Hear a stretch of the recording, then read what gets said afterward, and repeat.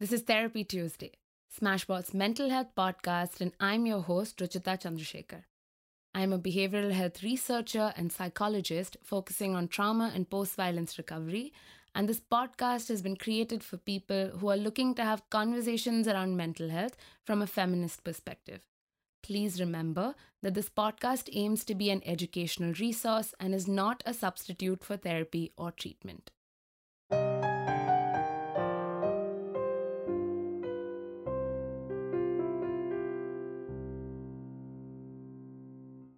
So in today's episode, we thought we'd talk a little more about what does it mean to establish healthy boundaries.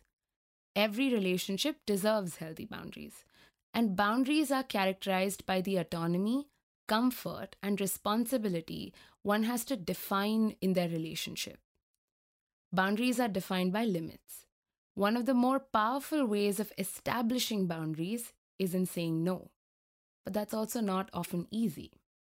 And the social nature of human interaction and the expectations of connectedness can exercise the pressure of adhering to everyone's expectations and desires. Managing the power differential in relational dynamics can be challenging while attempting to establish boundaries. And creating boundaries can also feel uncomfortable and confusing. So it's important to have a basic understanding of what healthy and unhealthy boundaries look like. So let's start by unpacking what are unhealthy boundaries. Unhealthy boundaries are defined by an utter disregard for one's wants, expectations, needs, and well-being. They can make a relationship feel more authoritarian and make one person feel less than the other. So, some relationships that are at risk for feeling this way are often parent-child relationships, teacher-student relationships, boss-employee relationships. It's a clear power differential often. And there's an absence of equality and equity in such relational dynamics. Don't get me wrong, like sometimes peer relationships can also do that, or romantic relationships, friendships, multiple relationships can have a risk for unhealthy boundaries. And the thing I'm encouraging you to look out for is a power differential, is that feeling of feeling less than the other person you're in this relationship with. Emotional manipulation that places one person's needs as more important without the consideration for the other, disrespectful attitudes, violent language, emotional abuse, physical and sexual violence are consequences of unhealthy boundaries. Relationships with unhealthy boundaries create a toxic environment. They increase the risk factors for mental health concerns. The absence of limits can create an enmeshed relationship or an unhelpful attachment style that can be damaging to the well-being of the individual and the relationship. So, for example, I used to have a professor who would say that every relationship has your stuff, my stuff, and our stuff. And sometimes one person's stuff can bleed into another person's stuff or bleed into the relationship, which is why boundaries help you also just manage those limits. It helps you be a little more self-aware. It helps you understand what you need to work on, what you need to communicate, and what might actually be damaging the relationship and your own well-being. So, what are some ways to recognize unhealthy boundaries, right? I'm going to put this down in different bullet points and see if something sits with you or no. So the first being feeling responsible for the emotions, experiences, and behaviors of both parties. Disrespectful or opposing views and beliefs. Unhelpful communication style for feelings of insecurity, anger, sadness, and jealousy. I think sometimes we tend to put emotions and experiences under the binary of good and bad. So some emotions and feelings are seen as this is great. So there's joy, there's excitement, there's peace, there's all of those things. But feelings of insecurity, anger, sadness, jealousy, anxiety, sadness even are often demonized. And in previous podcast episodes, we've talked about how that is ineffective.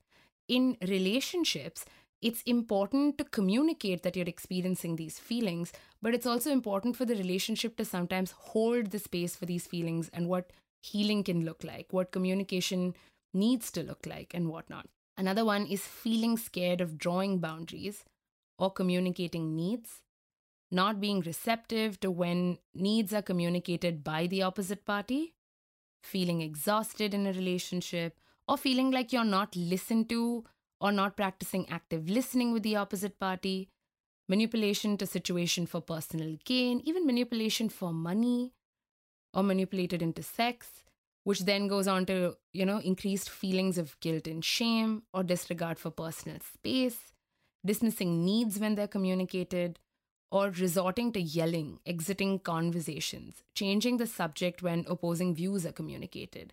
Also, a lot of hot and cold behavior where if two people have fought, one person feels like the absolute responsibility is theirs. And if that's a persistent feeling you keep having, something may not be okay within that relationship.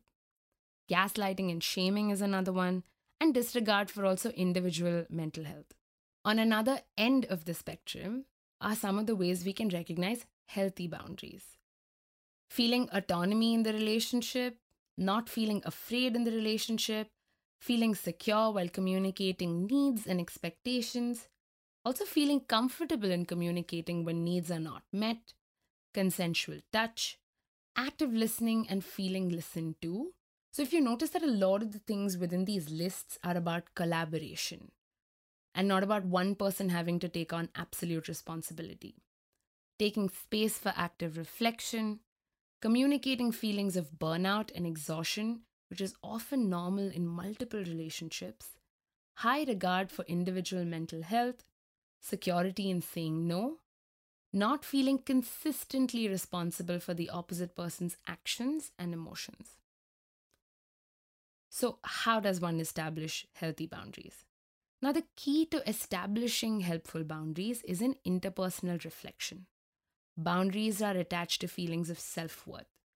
It involves an abundance of learning and unlearning what we know about relationships.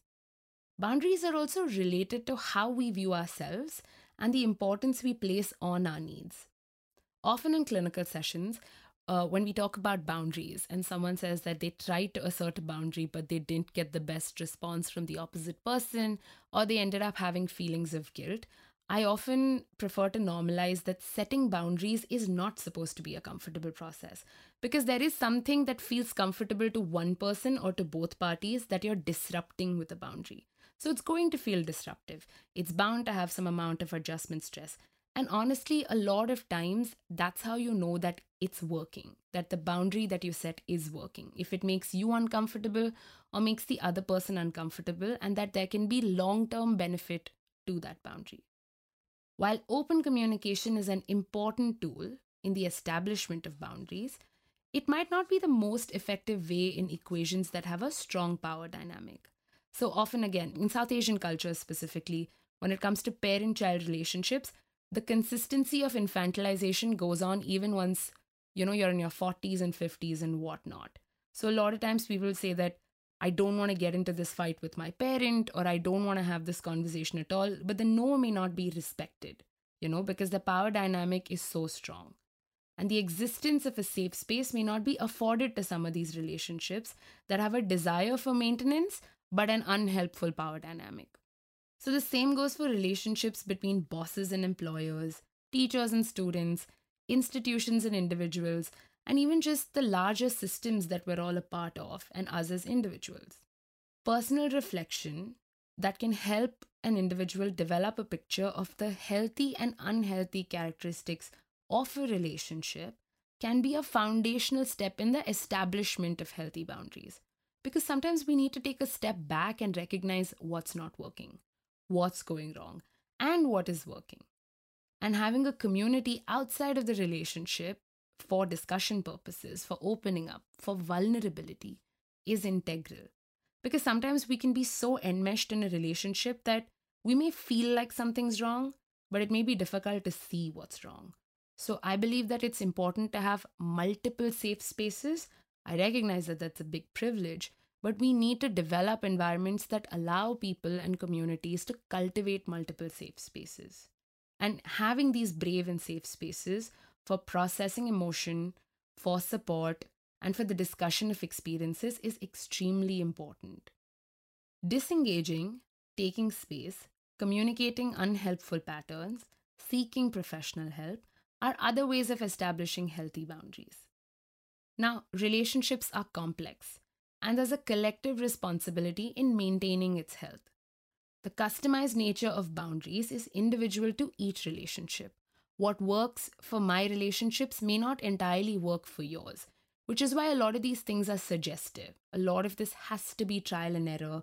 There needs to be a lot of stepping back, self awareness, relational awareness, and that's why we emphasized on interpersonal reflection being an important part of this process.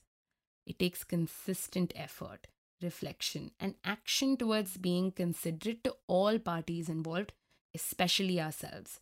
I find that that's usually one of the biggest challenges that we all tend to have.